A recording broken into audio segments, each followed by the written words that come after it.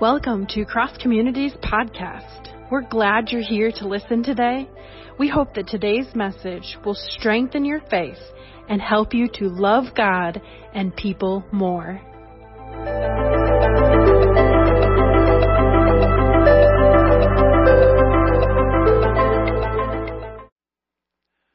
Well, welcome back to the X-Files.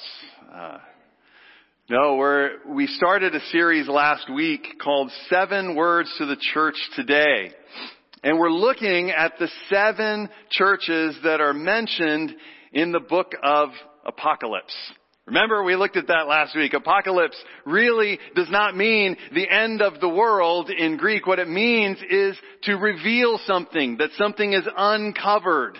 And we're looking at this revelation. Can I just put this in here right now? Just a little tidbit of information. It is not the book of Revelations, plural. It is the revelation, singular. Why? Because it is uncovering Jesus Christ. It is a revelation of Jesus that was shown to John, who wrote it down and sent it in these 7 letters to the churches. Now we're looking at 7 churches and you're thinking, well, why are we looking to 7 churches from ancient days for today? Because I think it has something to speak. Each of these letters has something to say to us today. But there's something significant about the number 7 when it comes to the book of Revelation. 7 deals with wholeness or completeness. Because God established and created all there is in those 7 days, we see that as completeness. And John uses this very Jewish understanding to say that this is, yes, to 7 churches, and I'm going to name 7 specific churches, but this is about churches, the whole church. And we see something in each part and each week that we're going to go through this during the season of Epiphany. We will see what these letters have to say to the whole church today. So we'll look at that bit by bit. Now, something that's interesting, and right before we start reading, I want you to notice something here. Every time that John begins to write down what Jesus is saying to the church, he begins with not to the church of, but to the angel of the church of. It's always strange. It always kind of got me. I wasn't quite sure what's that about. Now, the word for angel in Greek is the word angelos, and it simply means messenger. So in reading, there are some scholars who think that that's just a physical person. It's the pastor of that church in Ephesus. The problem is it seems to be that what the rest of what Jesus says deals with more than just one person. It kind of deals with the entire congregation. And so I'm not sure, I wasn't so certain. I didn't land there. Then there's the other side, the angel, and began to think of, the angel Gabriel or Michael or the guardian angel or something, this kind of disembodied spirit of, but it seems like these letters, these things that Jesus asked John to write down to these churches deals with people, not with, the archangel Michael or Gabriel or somebody like that. So what is going on? Well, I remember during a time when I was, actually going through, as a congregation member, I was in seminary, and I had the awful tragedy of watching a wonderful church implode on itself.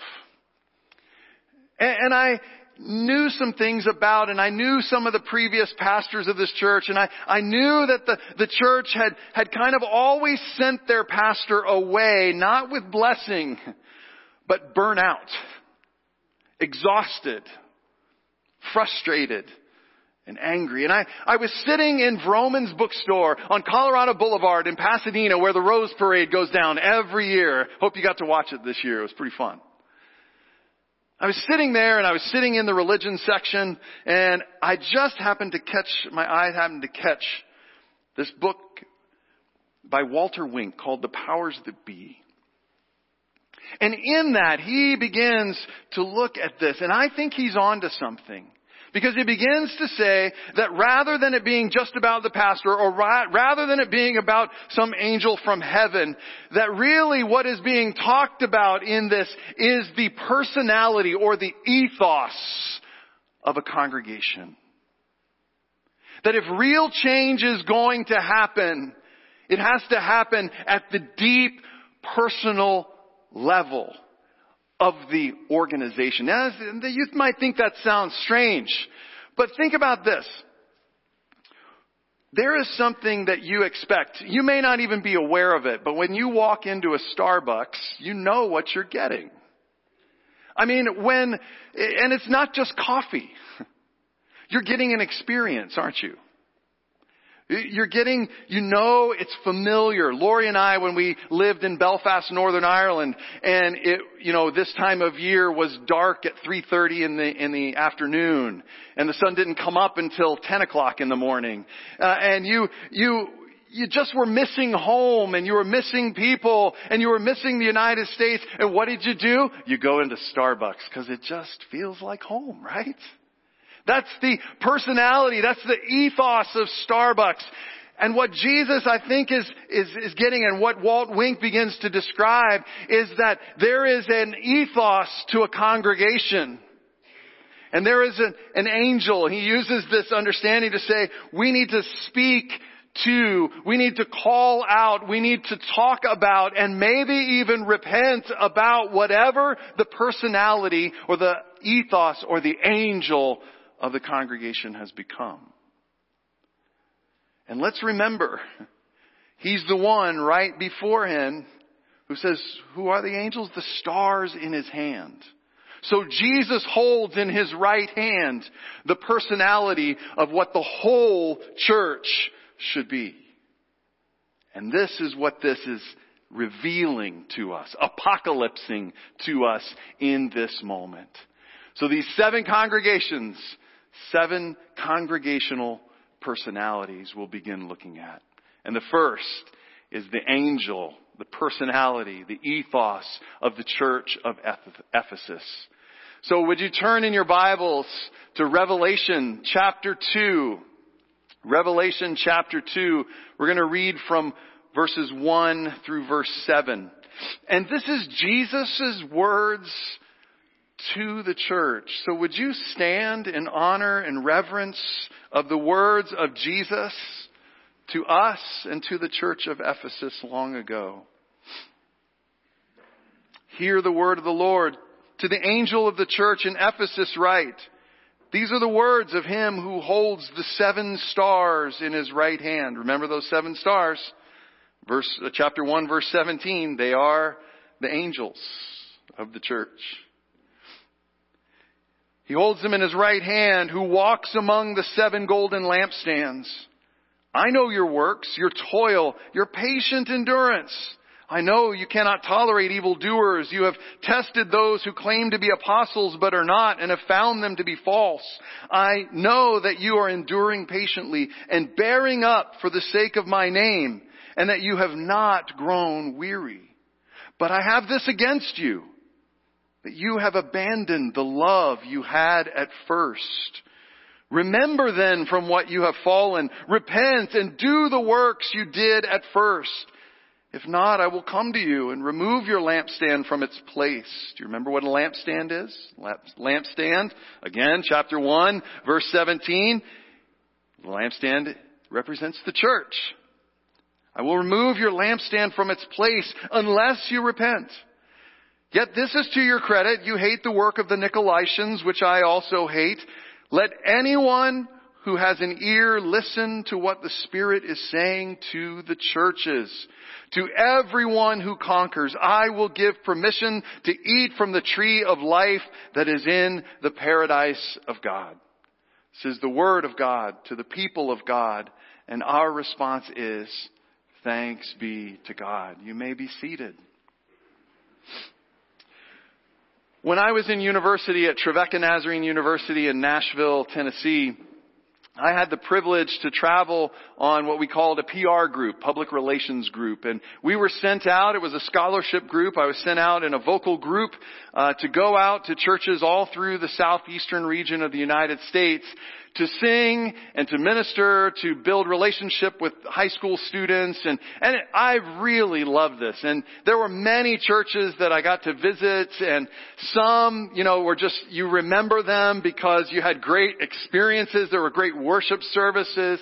Some you remembered building a relationship with a young person and then getting to see them come to the university the next year.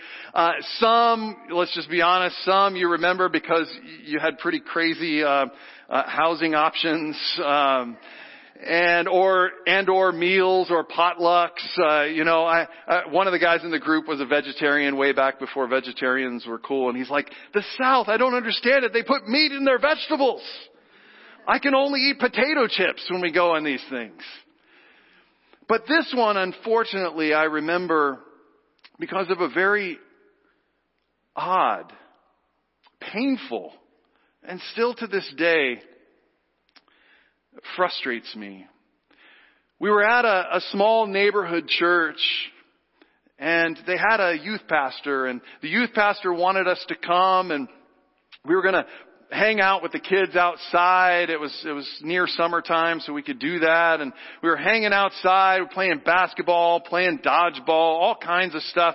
And the kids of the neighborhood were all involved, and they were there. And then we were going to sing, and then he was going to give a short talk, and then we were all going to go into the church, the fellowship hall, and we were going to have pizza. And it was just, at first it was just beautiful. It was just fun to watch all of this happen. And then he said, okay, it's time to go in for pizza. You all are welcome to come. And the hungry kids and teenagers were excited to come in and have some pizza. And as we were walking across the parking lot to go in the side door of the church, you hear the front door of the church slam open wide. And out comes, who I found out later was the pastor. And he begins to berate some of the young women who were wearing knee-length skirts. I guess it was, out of bounds because it was split in the middle. But he told them they were going to have to go home if they were going to come into the house of God. And they needed to change, and they needed to not look like something that rhymes with doors.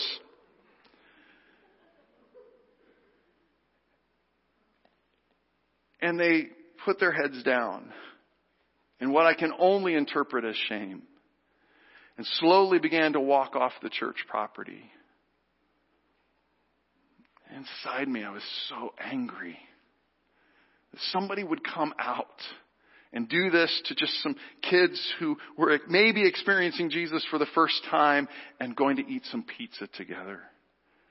I talked with a youth pastor. He said, yeah, this happens a lot. He said, I'm actually looking elsewhere because I can't love these kids when this kind of shaming boundary is thrown down in front of them every day.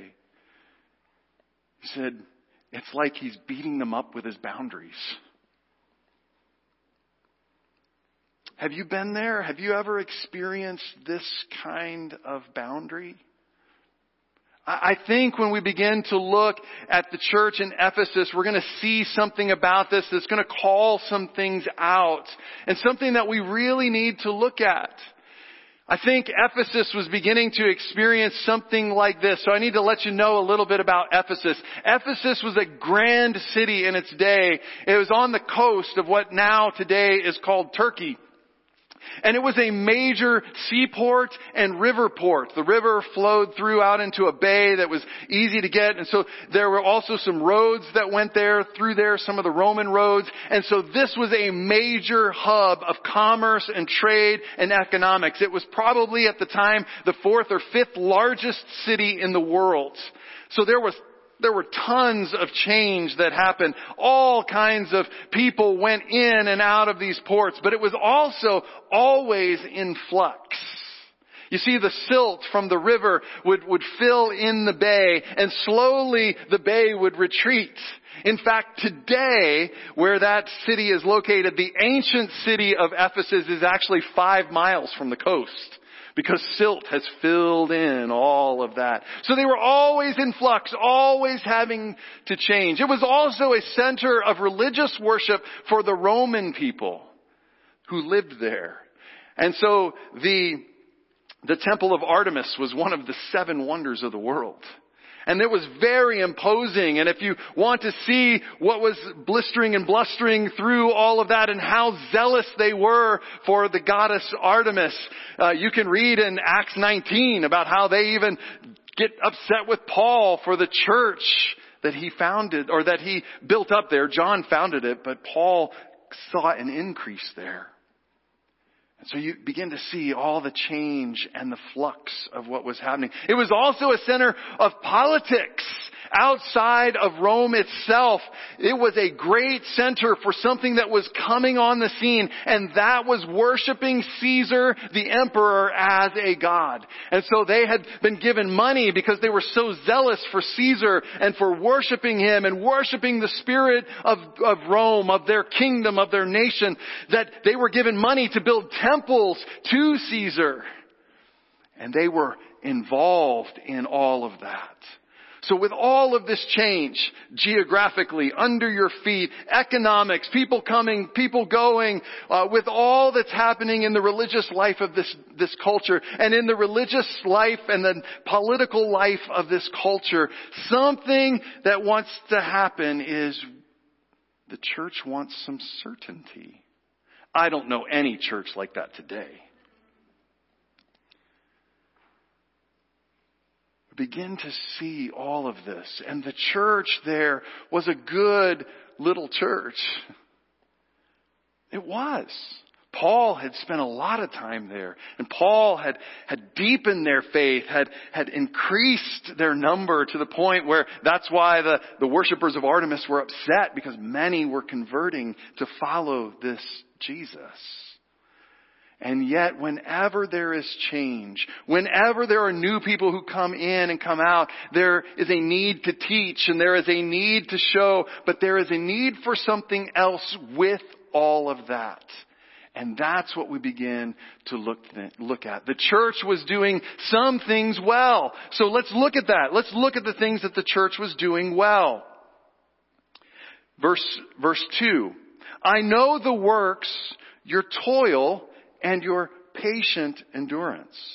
You see, they were already, John, their founding pastor, had already been taken from them and exiled to Patmos. And now they were without that leadership. And things were going on, and Paul had been driven out of the city and all that was going on there. And so they were hunkering down. They were patiently enduring some of the suffering that was beginning to happen, some of the persecution that was coming at them. They were beginning to close ranks. Let's hold this together. Hold the line. He says there's patient endurance. But then he goes on and he praises them. He says, I know that you cannot tolerate evildoers. Now, as I was working through my translation from Greek into English on this, I noticed something interesting. And there are a few Bibles that translate it this way. That I want you to look at that word, tolerate. And here's your first Greek lesson of the day. Are you ready? You may want to exercise your mouth a little bit. Get it ready to speak. But that word for tolerate is the word bastasai. Let's say that together. Bastasai. Ready? 1, 2, 3. Bastasai. Let's say it one more time. 1, 2, 3. Bastasai. And one more time to try and get it deep in your subconscious. 1, 2, 3. Bastasai. And bastasai has the idea literally to take up with the hands in order to carry or bear. So, when my son was young and he would come up to me like this, I would bastasai. I would pick him up in order to carry him or bear him to wherever he needed to go. So bastasai, okay, so to pick up or to carry. The next word I found was interesting. What we translate in many translations as evil ones is the word kakus. That's just fun to say, isn't it? Ready? 1, 2, 3. Kakus. Let's say it one more time. 1, 2, 3. Kakus. And kakus literally means evil or bad nature or not such as it ought to be. Can you tell I just copied this right out of the dictionary? It means evil, a bad nature, not such as it ought to be. It doesn't say anything about the ones who do evil, and so that ones is left out. So the Holman Christian Standard Bible and the New English Translation Bible, they translate this as, you cannot tolerate evil. Not evil doers. This is going to be important here in just a second as we look through the rest of this. So hang with me, just tuck that away in your memory or write that down. You cannot tolerate evil. Goes on. He then says, I know that you have tested. Remember, these are good things, right? These are things that Jesus has for the church. He's like, these are good things. You have tested those who claim to be apostles but are not and have found them to be false. So how do you test a claim? Oh, well, here's your Greek word. You can say it. We'll just say it once. Ready? Epiradzo. Ready? 1, 2, 3. Epiradzo. It's not epe, it's epe. Epe is what you do online. Epiradzo, to try or to test. But how do you try or test? How do you epiradzo if an apostle is claiming to be an apostle of Jesus? You test an apostle by examining their teaching. And by examining if that teaching is lived out, and if that lived out teaching looks like Jesus.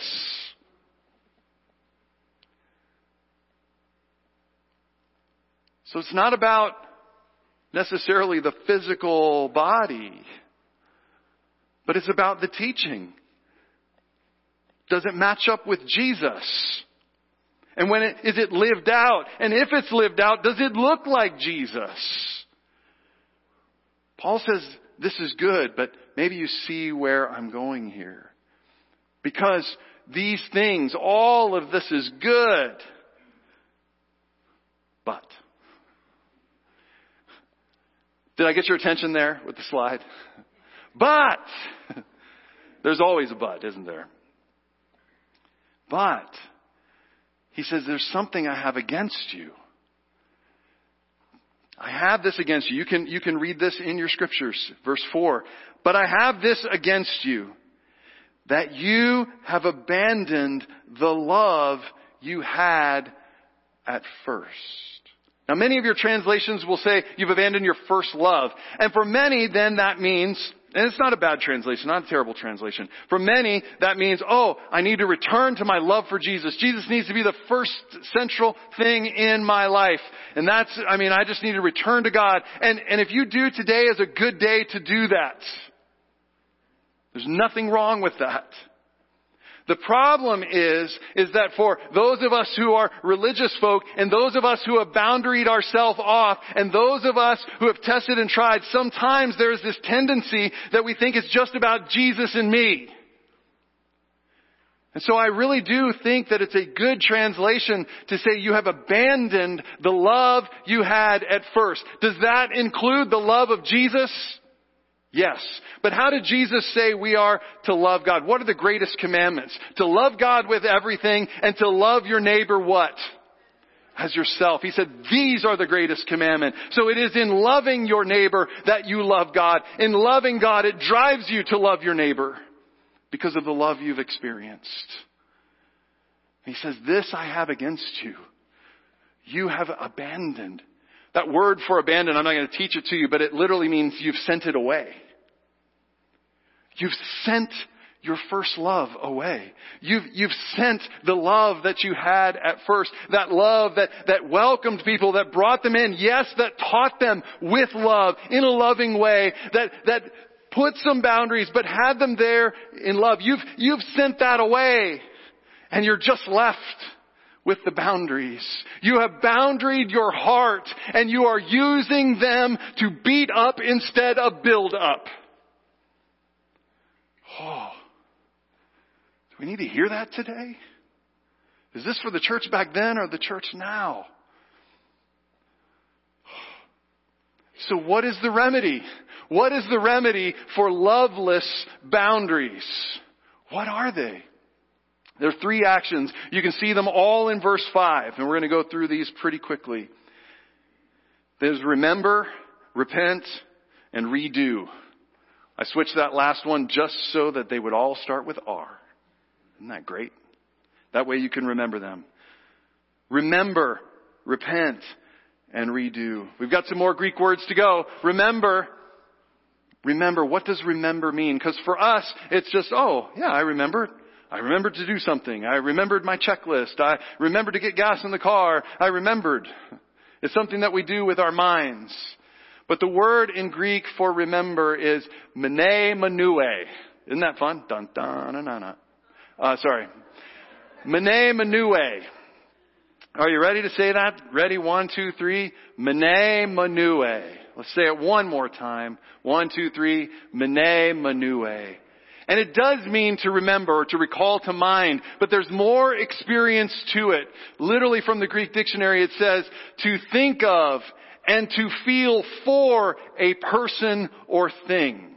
So it's not just recalling that thing to your mind. It is recalling the emotion that is connected to it. It is connecting the heart with the memory, and you feel for that person or that thing that you are remembering. I see this a lot in counseling when a couple will come in and they're just at loggerheads with each other and it just doesn't seem like anything will work. Sometimes, here's a counseling secret. Sometimes I will pause. We'll take just a moment and then I'll ask them this question. Tell me how you guys fell in love. And you'll see a little pause and I wasn't here for that. I was here to win an argument and you were supposed to be the deciding vote. But they begin to talk about and remember menomene. To remember the feelings they had when they first saw those blue eyes. When they first saw him walk into the room. And it was like everyone else faded away. They feel that. And Jesus is saying, you want to heal this wound. You want to begin to have boundaries that include love, that return you to that first love, to the love you had at first. Then the first thing you need to do is to begin to remember, to think of, to feel for those people or for that thing in the past. Can you remember, Christian? The first time you experienced the love of Jesus? My hunch is you can't remember the sermon that a pastor preached. My hunch is you can't remember the songs that were sung that day. But I bet your first experience is one of heartwarming and love. And you knew that the people there around you were accepting you. And you went and you said yes to Jesus. That's what we all need to keep hold of and remember and mnemoneuo over and over again. Not just remember it so I can write it down in my calendar that I was saved on October 13th in whatever year, but that I experience it and remember the love that I felt there. Because when I remember that, then I'm more likely to transmit it out to others. The remedy for loveless boundaries is to remember. Next, it says to repent. And this is an action. And we've looked at this word over and over and over again. We think of repentance as something that I'm sorry for. And it does include that, but it's more than that. Literally, the word is metanoia. You've said that a bunch of times. You should have that one memorized by now. Just saying. 13 years together, I've probably said this to you at least 25 times. Metanoia, it means to turn around. It's not just that I remember and I experience the feelings of that memory, but then I turn towards the person. I can't tell you how many times when I've seen couples and they're at loggerheads and they don't even look at each other, and then when they start remembering and the feels begin to happen, it's almost involuntary. They just start turning towards each other. First it's like one knee and then another knee and then the shoulders and then the eyes, and it just happens. There is a repentance that takes place right there as they are remembering what used to be when they are feeling the feelings of that person. They repent, they move towards, they turn 180 degrees towards one another. And Jesus says, if the church is going to be healed of its loveless boundaries, the personality needs to remember and feel that love they had at first from God and for others, and repent, begin to turn towards God and towards others. And you can't have one without the other, church. You just can't. And then there's one last thing. You redo. Literally, Jesus says through John, do the works that you did before. Since I'm picking on couples, if something that somebody's really angry at is that you leave your underwear on the floor all the time, you can remember that you love that person. You can feel all the feels. You can repent and turn towards them in that moment. But at some point, you got to start putting your underwear where it goes. In the dirty clothes or in the clean laundry place where you store them. You have to redo. So church, the call from Jesus on us is to look at the personality of who we are. Are we so concerned with being certain and boundaried off that we have begun to lose the love we had before for others and for God? Maybe it's time today for the Spirit to lead us in remembering, not just to recall a date, but to recall and re-experience the experience, to feel it, to repent and turn towards God and turn towards other people and begin to do the things that we did before. There was a time when the Church of the Nazarene intentionally chose the name Church of the Nazarene because Nazarenes in the Bible were nobodies. So we're literally the Church of the Nobodies. And we used to just be in the city center. And we used to have great worship services in Los Angeles. And we would all bring food so that if anybody was hungry, they could not just experience and hear about the bread of life, but they could actually get real bread to fill their real stomachs because love of God and love of people was together. And the leadership of the church brought together those in different professions. So if you needed legal help and you couldn't afford it, guess what? You could get it at church. And if you had a wound that wouldn't heal, guess what? There was a doctor there who could heal your physical body. Because to love people is to love God. And to love God is to love people. And it emerged because somebody, a guy by the name of Phineas Bresee and several others, remembered, had the feeling. And it drove them to repent and to redo the things that they read about in the book of Acts. This is where we're called, church.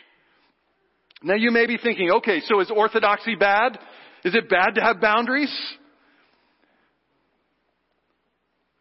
I want you to hear me say this. It's being recorded. No. It's not bad to know what you believe.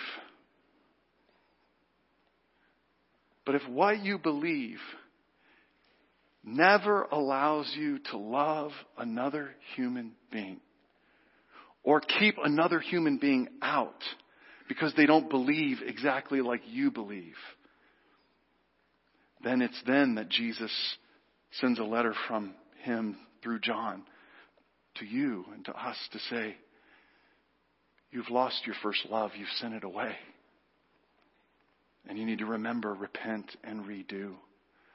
I mean, just look at it. If you want to say it's bad, look at it. Verse 6. Yet this I give to your credit. So this is good. You hate the works of the Nicolaitans, which I also hate. But look what it says. You what? Hate the works of the Nicolaitans. Doesn't say you hate the Nicolaitans. You're probably all wondering, who are the Nicolaitans? Well, there's some big scholarly debate. Some think that they were, on one side, they were just buying in. They were like, the one way that we can just stay safe is we can just kind of go along with this this worship of the power, the Caesar. We can just kind of go along with that and say, oh yeah, we have a great country, a great legion here, and it's awesome. We can just go along with that. There are some who believe that. There are some over here who said, well, they just pandered and they thought, well, those gods that are up there in Artemis and all the other ones in the Greek pantheon, it's okay. They're not really gods, so we can just participate and it's okay. We'll just blend in with society. Whichever one you choose, Jesus says, no, those works are not good. You can love those people, but don't follow where they're going. It's okay to have boundaries, but if those boundaries do not have love, you have ceased to be the body of Christ, who could even, while he was being nailed on a cross, pray, Father, forgive them about the ones who were killing him. That's our example, friends. I love what Dr. Scott Daniels says. The demonstration that we are children of God is not that we believe the right set of propositions, but that we embody the love of God in our relationships with one another. You may want to take that down. You may want to snap a picture of it, put it somewhere where you're going to read it several times this week, especially on your way to work, or especially if you drive on a busy freeway and somebody intentionally cuts you off all the time. You may need to read this over and over, that the demonstration that you are a child of God, is not that you believe the right set of propositions, but that we embody the love of God in our relationships with one another. Do you see where I'm going? We got to move on, because it says there's some reward if we remember, repent, and redo. But there's also a chance of removal if we don't. Let's look at the reward first. Verse 7. He reminds them, let anyone who has an ear listen to what the Spirit is saying to the churches. To everyone who conquers or has victory, I'll give permission to eat from the tree of life that is in the paradise of God. Whenever I see a judgment or a blessing like this, I always think about these two words, prescriptive and descriptive. And I think that a lot of times when we see the judgments of God, and when we see the blessings of God, we begin to see something that is prescriptive. That means Jesus is the initiator of it. He's prescribing it. Just like when you go to the doctor and you have an ailment of some sort and the doctor knows of a medication, the doctor writes something down and gives it to you, and you go to the pharmacist assembles it and then hands it to you. It's prescriptive. And so there's a part of this that says, Jesus, if you do these things, if you return to that first love of God and people, I will allow you to eat from the tree of life in the paradise of God.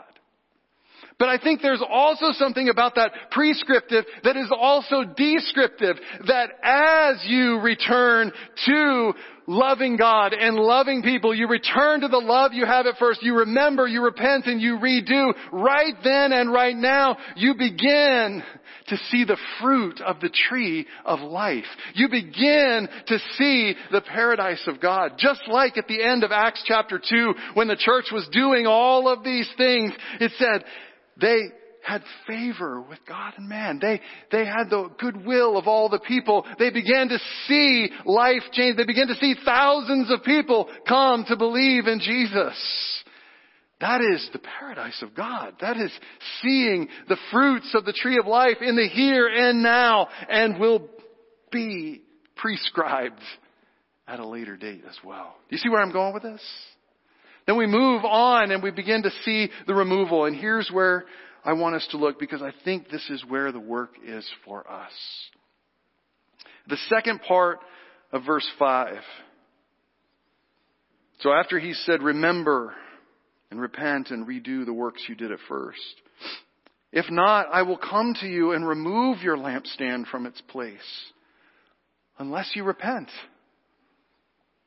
Again, let's think prescriptively and descriptively. He's saying, if you are just going to live with loveless boundaries, and it's just going to be something that you hammer on others, if you're going to run out of the church to condemn somebody else who is just coming in to have pizza, then I'm going to come and I'm going to take your lampstand away. Remember, the lampstand is the church. I'm going to take away that thing that shines my light out into the world. Prescriptive. But I also think this is very descriptive.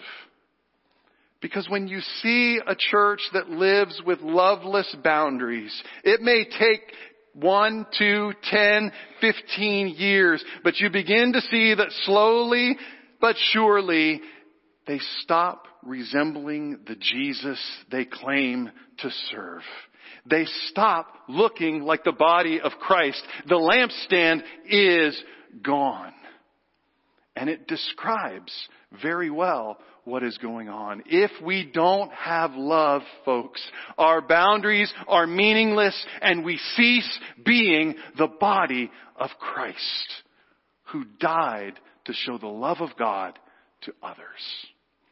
Are you with me? This is tough words.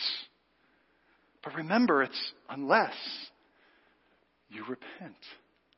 This is a message of hope, not a message of horror. This is a call for us to remember in this season of Epiphany that we are called to be the body of Christ, to be the lampstand on which His light can shine out into the world. And unfortunately, folks, I have some pastoral concern for the church today. Because in all of the uncertainty of our world, just like the church in Ephesus, it's very human to want certainty. I get that. But folks, I'm worried that we're beginning to let our boundaries not be filled with love. And we're using them as a weapon to say who's in and who's out. And sometimes it's not even about Jesus stuff. Sometimes it's not orthodoxy, it's like orthopolitics. And I don't care which side you vote for. You can hate the vote of someone else. You can hate the politics and what you think it's doing to the country. But if you are a follower of Jesus, you cannot hate the person who votes that way. You just can't.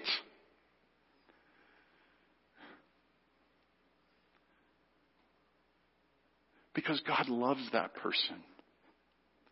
And Jesus died for that person. And I know that we're in a very uncertain time in our world, folks. But this is the time when we need the one who walks among the lampstands and holds all of the personality, the ethos of the whole church in His right hand. And He speaks to us in 2022 to Cross Community Church of the Nazarene and says, in the uncertain times, I am walking among you and I'm going to show you what it means to live as my body in 2022. But the first thing I have to say to you is, you know what you believe and it's great, but where's the love? And maybe today we are called as a body to look at the ethos of Cross Community Church and ask the question, where's the love? Have we sent it away in our hopes for certainty? Have we sent it away so that I can know that I'm on the inside and they're on the outside? That I can know that I'm good and they're bad? Jesus is saying to all of us today, and even if you're on our online campus, Jesus is saying, remember, call to mind, call the feelings back, experience the love you had at first. Go and repent and turn towards me, but also turn towards someone else. And redo those things. The things you did at first. Yes, the worship service. Yes, the reading of Scripture. Yes, the study of theology and orthodoxy and all of those things. But also the love to feed those who are hungry. To mourn with those who are mourning. To celebrate with those who are celebrating. To be a community of hope.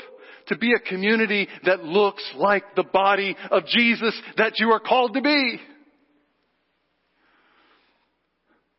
Do you see why this might be a good series for Epiphany? The light bulb may need to come on for us, church. Again, Dr. Scott Daniels, being united by what we fear and what we hate is a poor substitute for being united in the love of Christ.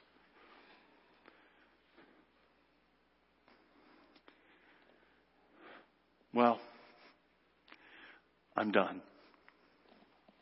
We're left with that last statement that says that the lampstand will be removed. Whether you think that's prescriptive or descriptive, it's okay. But the call is to return towards the one who walks among our lampstand, who holds in his hand what church looks like and is willing to show it to you and to me. Folks, can we ask ourselves this question? A couple weeks ago, I started 5 to 6 at 5 to 6. To take 5 or 6 minutes at 5 minutes to 6. Whether you want to do AM or PM is up to you. But can you at 5 to 6 in the morning or in the evening right before dinner, can you maybe spend 5 or 6 minutes with the one who walks among the lampstands and ask, oh God, where is the love? Can you spend 5 or 6 minutes remembering the love that you experienced from Jesus for the first time? Can you remember and experience what you felt when you see someone being helped out of the love of Christ? Can you take those 5 or 6 minutes at 5 to 6 and just spend that time with the one who walks among the lampstands and let him check your heart? Church, can we do this together? Because this isn't just about individuals. This is about looking at the ethos of who we are as Cross Community Church. Can we do this together? I pray that we can. Set a reminder right now on your clock, on your phone, on your Google Calendar, at 5 minutes to 6. God, I want to get up and spend those 5 or 6 minutes with you. Or God, right before dinner, I want to spend those 5 or 6 minutes with you. And I want you to wrestle with my heart. I want you to walk among the lampstands. I want you to show me the stars that you have in your hand. And I want to remember and repent and redo. Can we move in that direction, church? Amen. Let's pray. Father, we're so grateful that it's Jesus, the one who died for us, the one who loved us, the one who, even when he told a woman at a well all of her sins, there was such love that she could run back and bring other people because she wanted them to meet the man who had told her everything she'd ever done. Father, we have to confess that oftentimes your church, oftentimes Cross Community Church doesn't look like that. So God, we repent and we confess that sometimes, many times, we have sent away the love we had at first. We have abandoned our first love. So come and walk among our lampstand and show us. Show us your ethos. Show us your right hand. Show us your body. That we might live like that in 2022 in spite of all the uncertainties. Teach us how to have our boundaries with love. Boundaries that allow us to see people as people that you love, people that you died for, and somehow in loving them and helping them and serving them, we're showing our love to you. Help us, Father.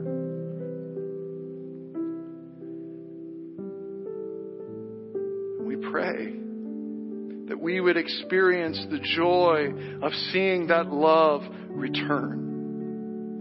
that we would see you moving in and among us, that we would begin to see fruit from that tree of life, that we would begin to experience the paradise of God in the here and now in such a powerful way that nothing could take it away, not even death, when we step truly into the paradise of God.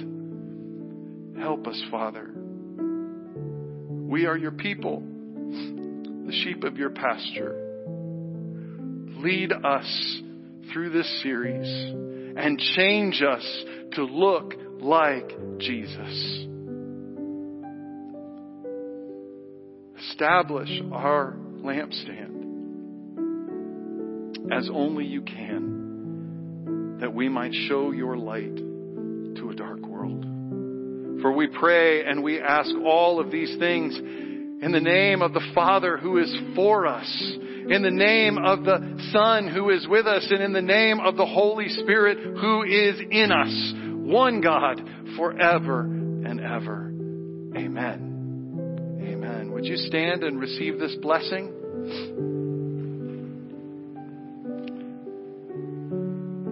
My friends, it can be a tough message. I pray you receive it as a message of hope, not a message of horror. I pray that you will take time to remember and experience the love. I pray that, this week will be filled with some repentance. It's okay. It's good. That this week you will look for ways that you can redo the love that you've experienced and the love that you've participated in showing out in the world. Do those things. And I pray that you will sense that Jesus is walking among you, showing you His grace and mercy, making His face smile upon you. And I pray all of this in the name of the Father and the Son and the Holy Spirit, one God forever and ever. Amen. Go in His name. Go in His peace. He walks with you today. Have a great week. Thank you for joining us online. God bless you. Have a great rest of your week.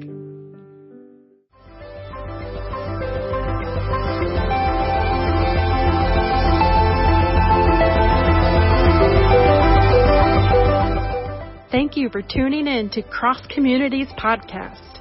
We hope you will join us next week.